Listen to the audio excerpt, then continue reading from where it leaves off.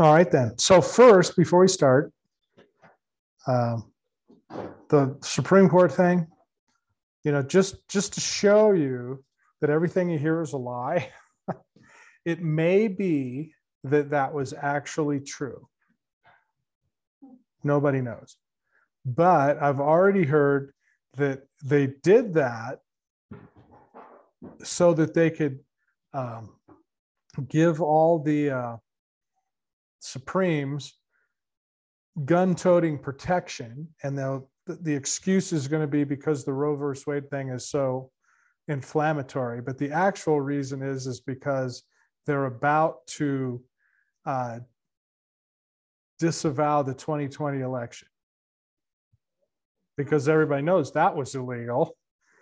Okay, then I heard, I think one of you guys was sharing that, and you could probably tell it better than me, that they let that opinion out first because Roberts has changed his mind so many times in the past. They wanted to make sure it was in public and he couldn't change his mind anymore.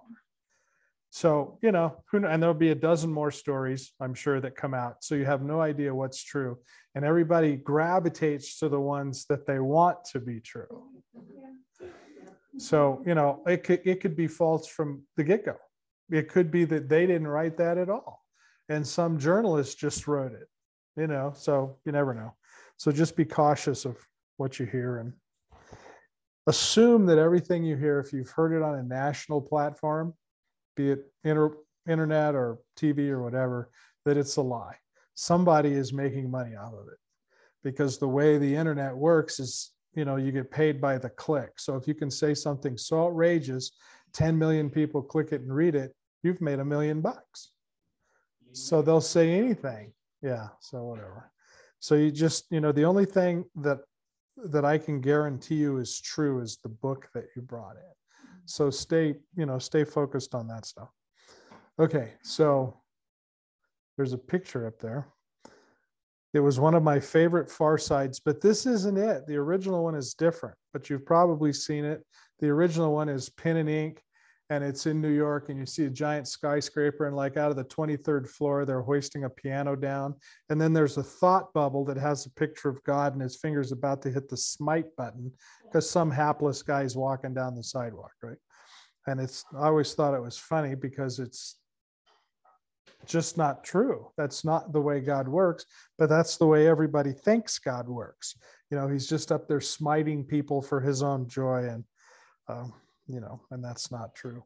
So last week we talked about being sealed by Yahuwah versus being marked by the beast. You can't be both. If you're sealed by God first, you can never be marked by the beast. And conversely, if you let yourself get marked by the beast, you can never be sealed by God. It boils down to, obedience and following his word and instructions. And one of the verses that we started with cited the Pesach, unleavened bread, actually, as, when we read the verse, as a sign that you are being obedient to God. And then we looked at every one of the 177 uses of toyaba, which means abomination.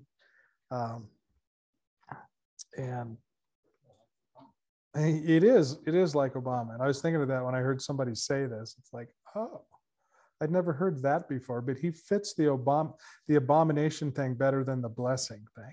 But anyway, so if you engage in any one of those, and all 177 of the uses are not abominations, they're probably half of them are actual abominations. But if you engage in any of those, then you are precluded from being sealed by God. We read Mishli, Proverbs 17:15, he that justifies the wicked and he that condemns the just, even both are abominations to Yahuwah. So all your liberal friends who vote for Democrats and they say, oh, well, I don't believe in abortion or, any of that either, but, I like their social programs or something. It doesn't matter. If you're supporting the wicked, then you're an abomination to God, means you can't get sealed by God, means you're going to be marked by the beast. So that's not awesome. Mishli 12:22, lying lips are an abomination to Yahuwah, but they that deal truly are his delight. So all these people that are telling you Oh yeah, they always vote Democrats because they're for the little people. So that's two abominations right there, and we haven't even got started. So all this stuff only muddies the waters. So the question is, are these people identifying as Christians who support all this stuff, and all the pastors and all the churches that do that, I mean, what's the deal with that? Are they just grossly misinformed, or are they doing this on purpose? I mean, certainly they've read the word. They must know what it says, and they must know that the claims that they make don't come from Scripture. They come from the imagination of their own mind. And Deuteronomy 29:19 says that, and it comes to pass when he that heareth the words of this earth, that he bless himself in his heart, saying, I shall have peace, though I walk in the imagination of my heart. And it goes on to add drunkenness to thirst. So as it's not bad enough you're thirsty, you're also drunk, and you're just, these are the imaginations of your heart. God didn't say that. The Bible doesn't say that. You can't support that stuff. If the Bible says you can't support homosexual marriage, you can't support abortion, you can't support, just about every plank on the Democratic platform is an abomination to God. So it's real simple. If you vote for those people, you're an abomination to God. I'm not saying that, they're saying that. So don't send me any emails. We read Mishlei 29:9, he that turneth ear from hearing the Torah, even his prayers shall be an abomination. So, and we've run across things like that before, that people who are not doing the things that they're supposed to do, even though they say they're Christians, they're going to church, they're not heard by God. It's what? Oh, Mishlei 28:9. Good to know. Thank you.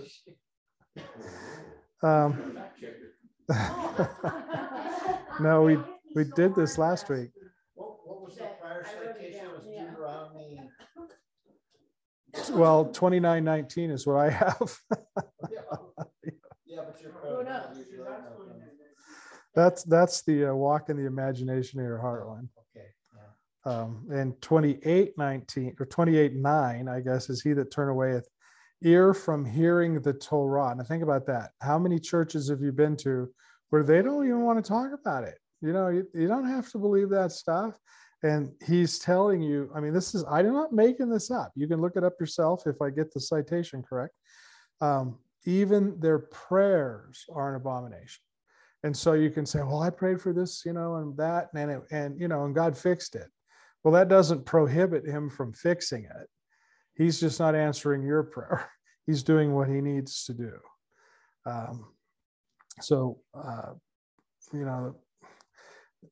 Shema is that word in Hebrew. It's translated as obey or hear, right? And it means to guard. In English, it's usually translated as keep. It means to guard or protect. It's the same thing you see on a police car, which is weird because police don't actually have that job. But to guard and protect, and it means to keep them, to hear, to obey. And you can't claim to identify as a Christian if you're not willing to obey and hear the word of God. And that's not just a few verses out of the New Testament. That's the whole word. We read Acts 5:23, we are the witness of these things, and so also the Holy Ghost, whom Elohim hath given to them, what? That obey him. So all those people are saying, oh, I'm led by the Spirit, but they don't obey the word. You have to ask, what spirit are they being led by? So we should obey. What is it? It's Acts 5:32. If you go up to the start of that section, it begins, because this is Peter coming out of prison. He says, and they were saying, don't preach this to anybody. And his remark was, should we obey God or men? So that's how he starts this section. And then you get into you can't get the Spirit unless you're obedient. So we talked about those who do not observe the Sabbath, the feast days, the dietary instructions are called, again, not by me, but by the word, abominations. So that, that's most of Christianity. Um, and most of Christianity doesn't have a problem with the sexual stuff and the murder and the stealing and the lying and stuff. We don't do that. But they have issues with all this other stuff, the Sabbath, the feast days, the dietary restrictions, and a million other things. So it doesn't matter if you think a couple of them are good, but most of them aren't. You're, an abomination to God. So there are there is a concept that the Hebrews have when they ask themselves the rhetorical question about the dietary laws or the sexual laws or the immorality laws or any of that stuff. And the answer is, well, if you can't control your physical appetites, there's no way you'll ever control your spiritual appetites. So when we talk about, say, don't eat bacon, and people get all freaked out about it. Oh, that's legalism. That's legalism. There's a dozen reasons why you shouldn't eat pork. I mean, it's bad for you. It contains stuff and all that. But the bigger picture is if you can't control yourself just in that, there's no way you're going to be able to control your spiritual appetites for anything else. So you're going to get marked by the beast instead of sealed by God. So the word never tells us, never says anything even close to this, that once the Messiah comes, we don't have to obey any of that stuff anymore, that he's somehow going to take all that away. And it's, but the churches often teach, they won't come right out and say that, but they teach that idea, right? And if that were true, then Yeshua never said anything about that. He didn't act that way. I mean, he obeyed everything the Father told him, and the disciples as well. So then they'll say, oh, well, it's, it came at the cross as he was crucified. Then all of a sudden, all those things went away. But the disciples continued to live that way. So if his coming or his death or his resurrection was supposed to eliminate all of the stuff that came before, then Yeshua and the disciples all missed it because they continued to live the way the Torah asked them to live. And they did until their deaths. Most of them were crucified or killed, murdered, basically, for their faith. So they didn't believe it. And then for 300 years after that, everyone who believed lived that way. They believed everything in the Torah. And then the Caesar came, and in 324, he changed as much as he could change because he was very anti-Semitic. And that didn't cause the people to change. And in the 400s, he had his Pope write edicts that would kill you or take your property away if you continued to act and believe the things of the Torah. And they did. So many were killed and property was taken and all that stuff. And in the 600s, they had to do it again. They wrote more edicts saying you can't do this. Anybody who does these things is banished from the church. So all I'm saying is most people didn't buy it. Just because they decided to change it and they decided to say you don't have to do these things, most people actually read the scriptures and believed the scripture rather than the Pope. And, from the very beginning of scripture, from the enlarged bet, where he's going to build a house for his son and his son's family, his wife and family, all the way through Malachi, the end of Malachi, and certainly all through the New Testament, you see the Messiah, you see Yeshua, right? And he continued the same thing from the very beginning to the very end. He believed the same thing. And when he returned, he still believed it. So it didn't go away when he was crucified, didn't go away when he was resurrected, didn't go away when he was born. It's always been that way. So when you read scripture, that's what it will say. And for you to believe something else is because somebody has told you, oh, that's what it meant. And that's not true. So it's up to each of us to actually read the word and see what it says. And if you find that your church or your pastor, or your friends or your family, or what you thought to be true in the past doesn't jive with what the word says, then you need to seriously consider which one you're going to follow. Are you going to set the word aside because you don't understand it or whatever? Or are you going to set the things of man aside? So, and all this was in the context of being sealed by God or being marked by the beast, because that's a very popular topic now, especially with the vaccine. Is that the mark? And blah blah blah blah blah. It's not the mark, but it could be leading to the mark. But that time is here. I guess that's all I'm saying. So it's perhaps more than any other time in history. We need to know: are we sealed by God, or are we going to be marked by the beast? Because you're going to be one or the other. There's no riding the fence on this. You're going one way or the other. And obviously, I would think, being sealed by God would be the better option. Okay, so let's see. Let's go to 1 Samuel and see what we're talking about here. 1 Samuel chapter 12, verse 13, it says, now therefore, behold the king whom this is Samuel when the people were saying, we need a king to be like the others, by like every other country. They had been led by God. That apparently wasn't good enough. They came and said, we need a king. We want to be like all the other nations. It's like, really? Why? But anyway, this is the response.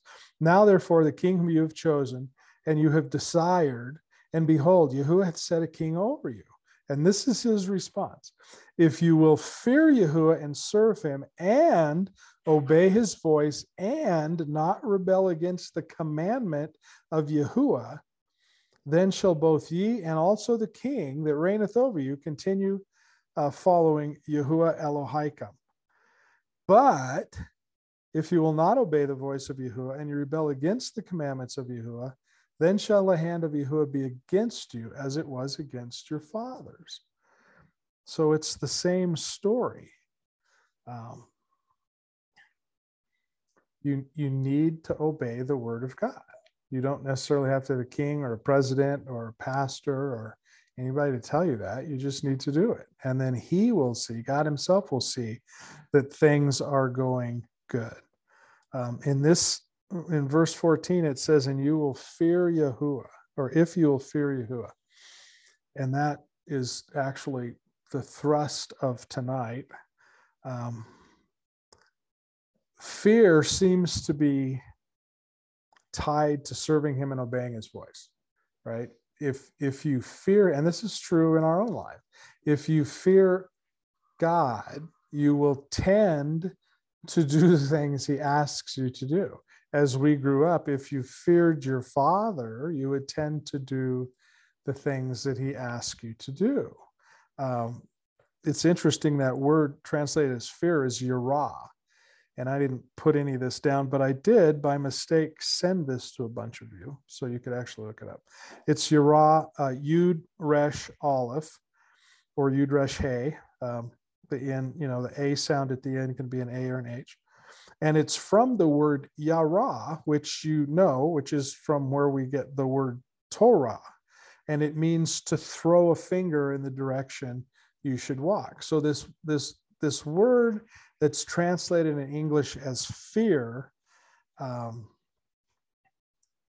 isn't like if you're walking through the jungle and all of a sudden there's a coiled up hissing cobra fully hooded and ready to strike, or a bear running down the, maybe more likely in our neighborhood, a bear running down the trail, or a lion coming at you, a mountain lion or whatever.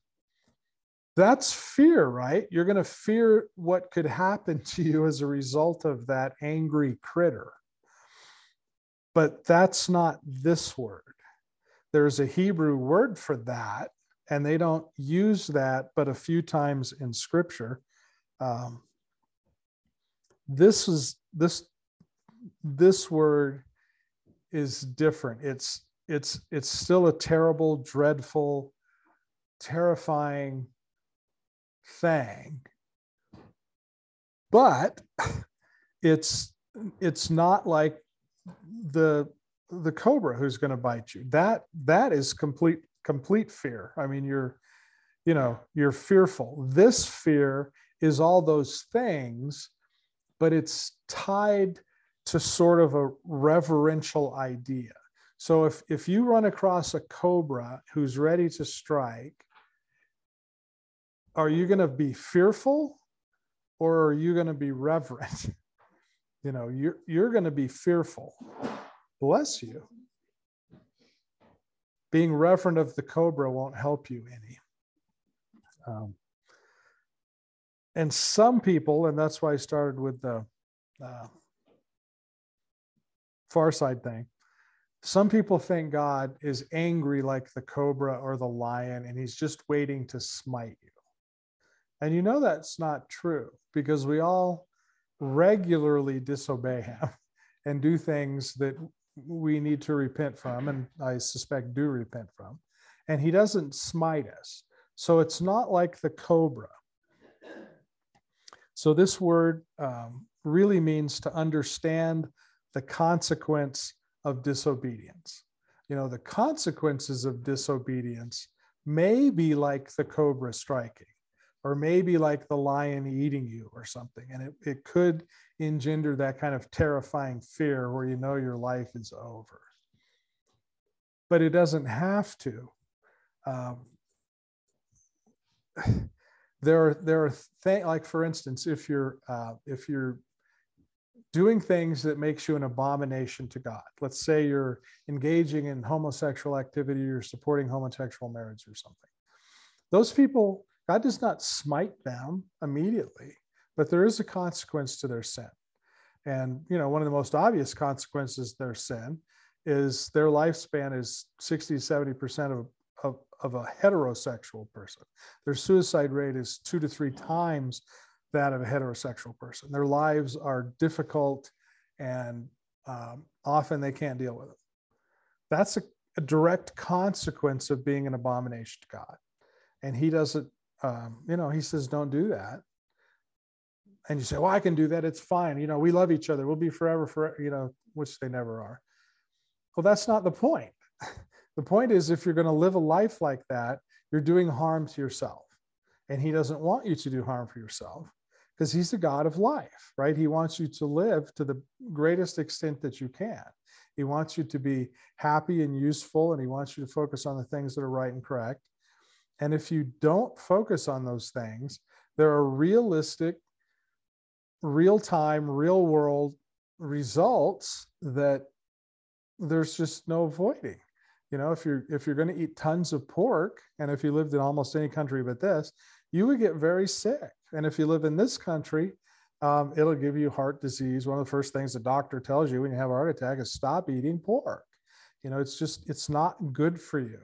So you can eat it, and God's not going to drop the piano and smite you because you've gone against his wishes. But there's a consequence when you disobey that's not, you might tend to separate it from a spiritual consequence, but I would suggest it's not. These truths are a fearful thing, really, when you think about it. And that's what God's word says. If you can be obedient to him and repentant when you make a mistake, you're good to go. You can be marked by God. If you're not obedient and you're not repentant, I can guarantee you're going to be marked by Satan. Shaul said to the house of Israel in the city of Philippi in Philippians 2:12, therefore, my beloved, as you have always obeyed, and not in my presence only, but now much more in my absence, he says, work out your own salvation with fear and trembling. And in the Greek, there's no debate about what fear means. It just means fear, terrifying, desperate. You're afraid. It's fearful. And that's the only word that they could use in Greek. And so you're supposed to work out your salvation with fear and trembling. But we've always been taught that that just means, well, have reverence, right? We have reverence for God. We're not afraid of him. In fact, most Christians think, well, he's just going to move into the second bedroom and clean things up a little bit. You know, he's my buddy. But that's not the picture that's drawn. That's not the picture in the Tanakh or in the New Testament. A healthy fear is important. It will cause you to obey. It will cause you to seek out the truth because you understand what can happen if you don't. And it's not that he's going to smite you, but you're going to work yourself into a spot where you're marked by the beast instead of sealed by God. And it's not that that's what God wants for you, but that's what's going to happen. That's the realistic response to what's going to happen if you're unable to be obedient. And if you're unable to be obedient, it's probably because you don't fear him. And you don't fear him because you don't recognize what's actually going to happen to you. It hasn't happened yet, so he must be good with it. No, that's not true. He's giving you sometimes 100 years to repent and to make good. And that's his grace, right? He's giving you all this time to live and repent and start to obey. But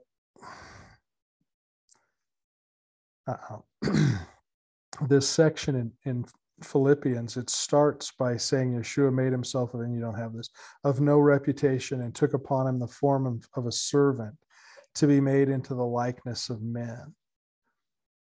You know, that doesn't sound like somebody you should fear, but you should fear what should happen to you if you don't respect him and if you don't obey him and if you don't do what he asks. Because he did this. He put aside his godliness, and it, you know, he made himself of no reputation and took upon himself the form of a servant or a man, made in the likeness of men. That's how much he loves you. And what's your response? You know, you should be fearful of what will happen to you if you don't. So he goes on to say that if we are willing to obey and be blameless and harmless without murmurings in a dark world, that's where we need to be. Got anything to say, Sadie? So today's, church, I don't see a lot of the fear of God. I see a lot of he's my buddy and everything's good. And I don't have to do those things. I only have to do the things that I want to do. Come on, I come, a couple times a month. I tithe a little bit. What else does the guy want? Well, he wants you to be obedient. And if most people understood what would happen, they would be obedient. Yeah, you have to know who he is, and you have to know of his power and authority. And yeah, I know. And it seems simple enough, but we tend to want to make him our buddy. It's not, we want to reap the benefits of the relationship, but we don't want to have to put in the work, right? We don't have to do the hard part. We only want the easy part. And we've seen what happens when he says, "Depart from me, I never knew you." You're knocking on the gate of the wedding supper. You're outside and you want in, and you've done all these things. We did marvelous works in your name. We did all these things. Then he says, "Depart from me, I never knew you." Well, how is that possible? He never knew you. Because you never obeyed him. He had no idea who you were. And that's where a lot of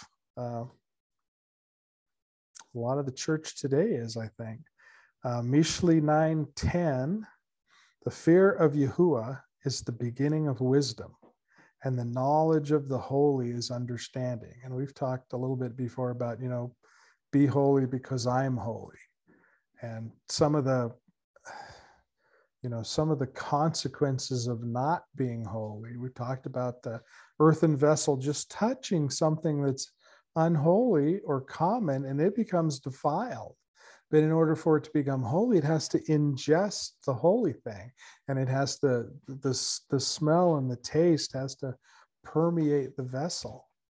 Well, it's a lot easier for us just to touch the unholy and become unclean than it is for us to ingest the truth of who he is and start to live that way.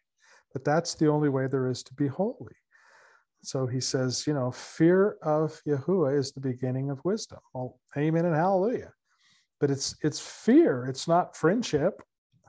It's, you have to know what will happen to you, and that should literally scare the hell out of you. Sirach, it's in the Catholic Bible, which is interesting that this verse is in the Catholic Bible, but it's more or less Ecclesiastes, chapter 1, verse 13, 14. It says, with him that feareth Yahuwah, it shall go well in the latter end, and the day of his death shall be blessed, and the love of Elohim is honorable wisdom. If you fear God, it will go good with you in the last days.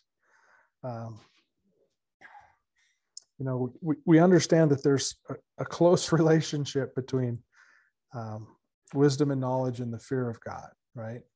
That is wisdom and knowledge, is the fear of God, because it will put you in a position to know everything you can know. But what does it mean to people today? What does it mean to the modern reader when think about it for yourself, but think about what, your pewmate might think when they read this. Fear of the Lord is the beginning of wisdom, is what it would say in their Bible. Well, what do they think that means? What do you think that means? They say, oh, it's reverence of, I'm reverent of the Lord. Well, A, no, you're not. And B, that's not what it means. There should be some fear in your life about what will happen if I am not obedient. And again, it's not the fear that God's going to come down and smite me. It's the fear that I'm going to be in a spot at the end of days where I'm knocking on the gate and he says, I never knew you. Depart from me, you, it says workers of iniquity. Depart from me, you who have no Torah, who know no Torah, is what it says. Well, you don't want to be in that spot. You hear God loves us unconditionally. Has anybody ever heard that? Is that true? He loves you. He loves you to the very end. But that doesn't save you. If your son or daughter did something and committed some heinous crime and wound up in jail, they would still be your son or daughter, and you would still love them because they're your son or daughter. You might not like them at that very moment, but they would still be your son or daughter. And there you go. It's the same way here. God loves you. Okay. But that doesn't protect you from the consequences of your actions. If God loves you, but if you choose not to obey, he's not stopping the consequence of your action. You are knocking on the gate from the outside, and he doesn't know who you are. He doesn't want to know who you are because he can't know people like that.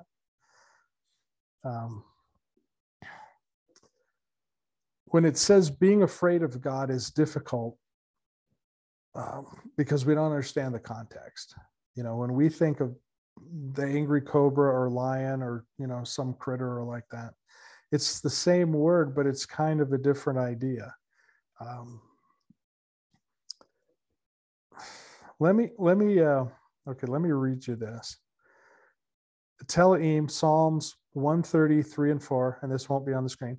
If you, Adonai, should mark iniquities, O Yahuwah, could you stand? But there is forgiveness with you that you may be feared. There is forgiveness with you that you may be feared. That's the difference. The cobra, the bear, the lion, the carjacker, 3 guys try to jack your car with guns, all those things that create fear. It's the same word in English, but it's not the same word in Hebrew. This word in Hebrew, C.S. Lewis actually captured it pretty good in The Lion, the Witch, and the Wardrobe. He said, Aslan is a lion, the great lion. Oh, said Susan, I'd thought he was a man. Is he quite safe? I shall feel rather nervous about meeting a lion. Safe, said Mr. Beaver. Who said anything about safe? Of course he's not safe, but he's good. He's the king, I tell you. And that's the difference. The cobra is, if the cobra kills you, it's, it's nothing personal. That's what they do. If the lion eats you alive, it's because you were in the wrong spot at the wrong time. It was nothing personal. That's just what lions do. The carjackers, if they kill you, again, it's nothing personal. They just wanted your car. But this is different. He's the king. He's good. And you should fear him, but he's good. And that's the difference we don't get in English. And it angers me that in English, you've seen the unabridged English dictionary that's this thick, right? It has, I don't know, 4 million words in it. Because in English, we have to have a word for everything.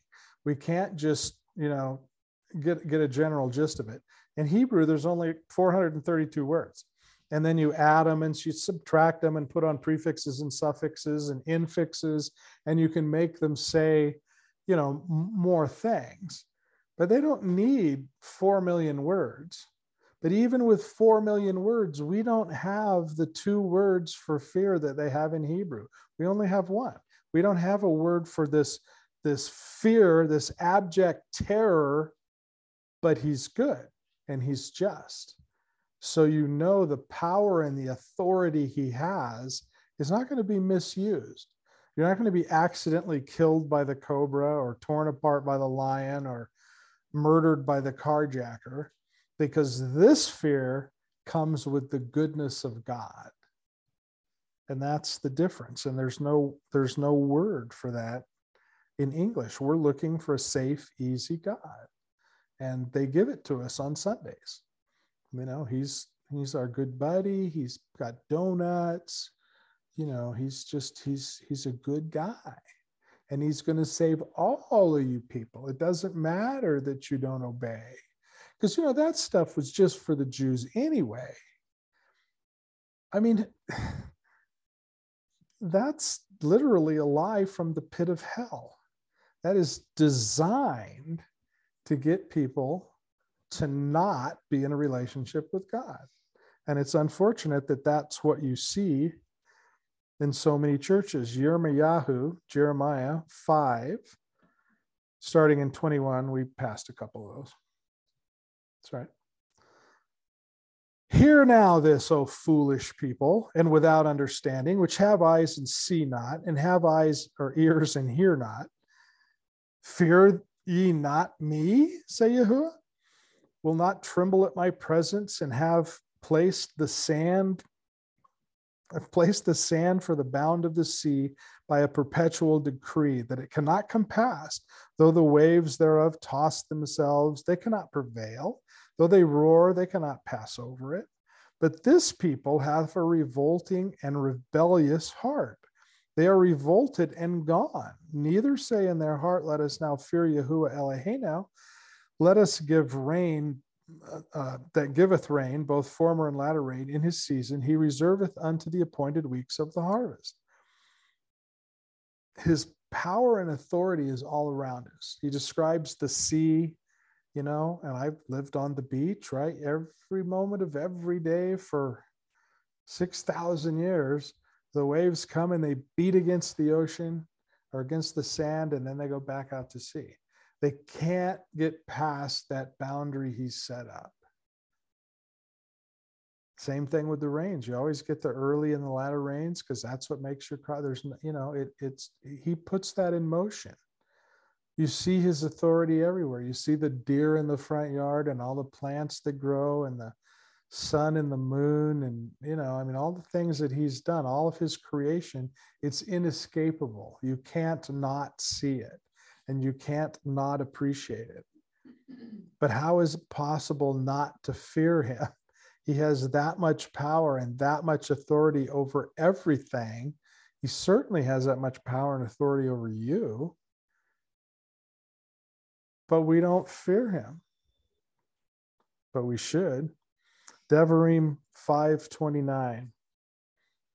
Oh, that there were such a heart in them that they would fear me and keep my commandments as always, that it might be well with them and their children forever. In the very beginning, he says, if you just fear me, if you do the things that I asked to do, if you understand, if you don't do them, there are consequences, not necessarily from me. There will be consequences that you'll create for yourself that will be bad. So let's just do this. Why don't you just do what I ask? Just fear me and it will go well for you and for your children. But we don't. We fight against it all the time. So what are we supposed to do? Devarim 31, chapter verse 11. And when Yisrael come to appear before Yahuwah Eloheka in place which he shall choose, thou shalt read this Torah before all of Israel in their hearing. Gather the people together, men and women and children, and they stranger and they stranger within thy gates, that they may hear and they may learn and they may fear Yahuwah Eloheka, and observe to do all the words of this Torah, and that their children, which have not known anything, may hear and may learn to fear Yahuwah Eloheka, as long as they live in the land, whether you goest over the Jordan where you possess it. Why don't we do that? Why don't we teach that fear to our children? Or do we? Why don't we believe that fear? Why do we just live the way we want to live? But we don't. Ecclesiastes, Sirach, this is actually from Ecclesiastes 12, 13, 14. When all Yisrael is come to appear before Yahuwah Eloheka in the place which he shall choose. Did I just read this? Thou shalt read this Torah before all Yisrael. Okay, I just read that. So that's wrong. It's been one of those days.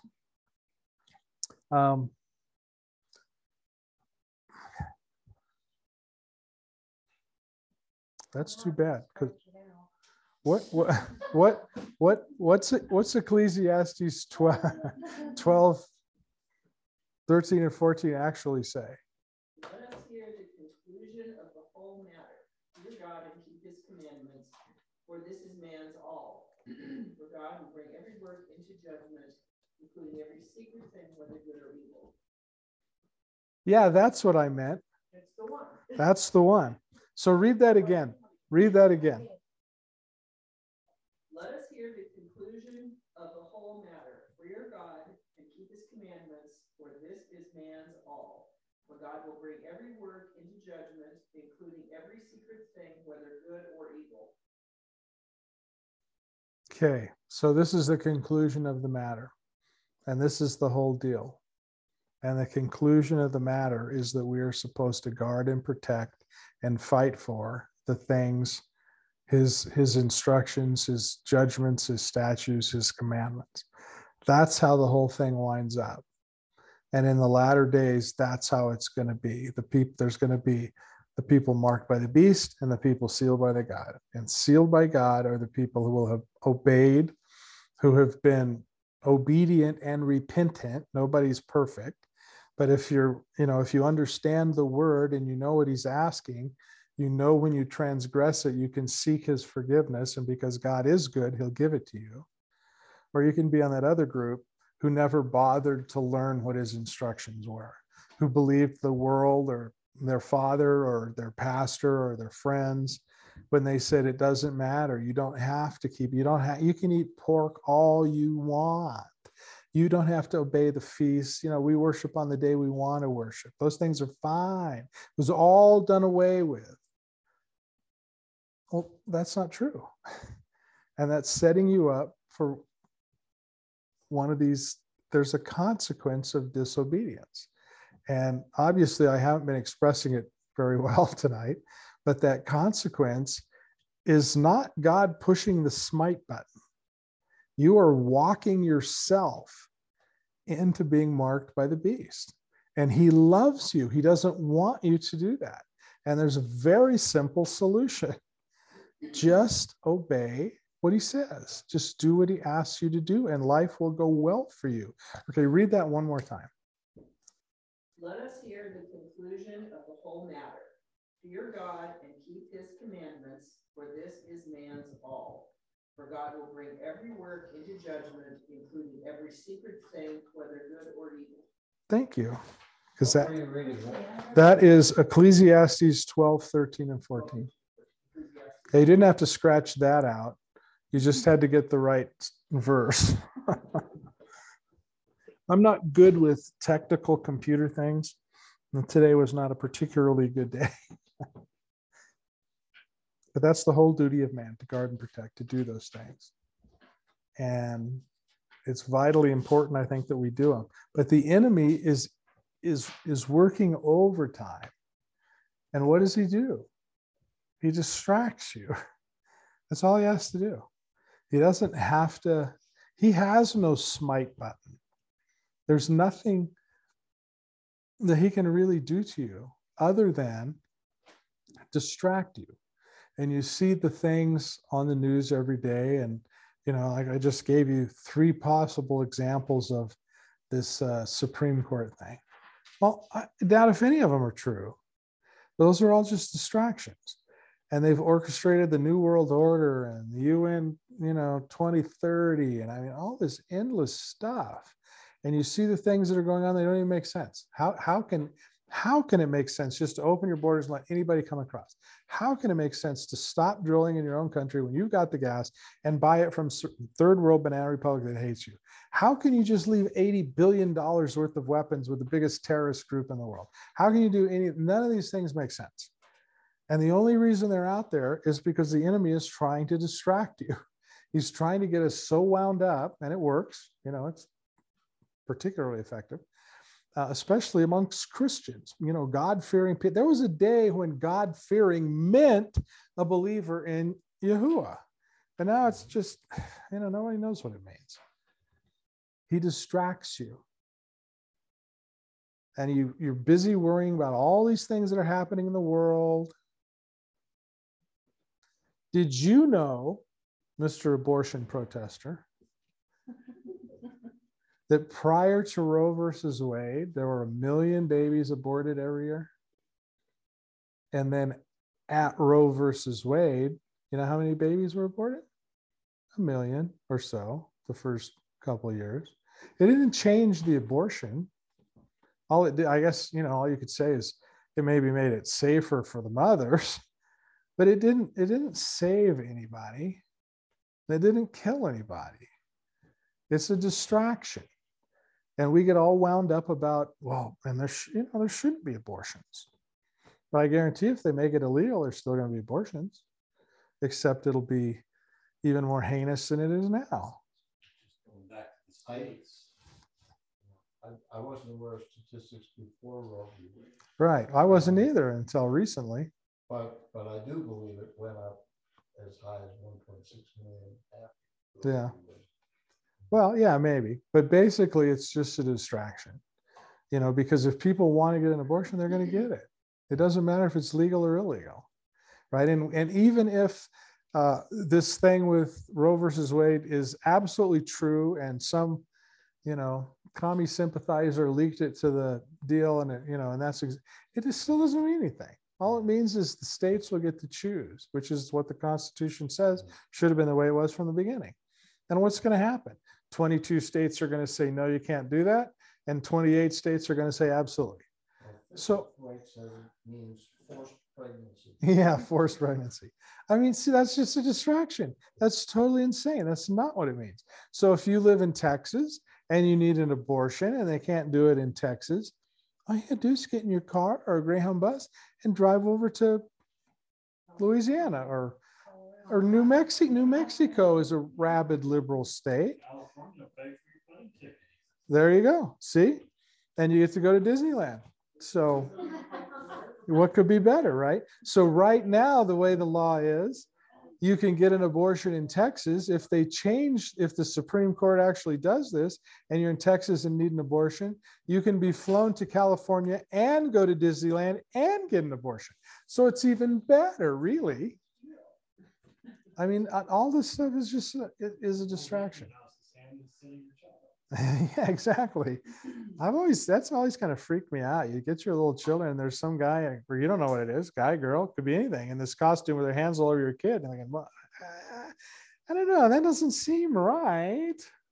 But well, anyway, so that was kind of going to be, that's the abbreviated version of, and poorly done, I might add, of what I was trying to say is, look, we need to fear God, but it's not like it's not the same fear of the cobra in front of you. He is good. You don't need to fear an immoral judgment or an accidental smiting or anything like that. Just obey him and it will go well for you, both in this life and in the next one. So, all right, that's what we've got. Now we've got Michael to share some stuff.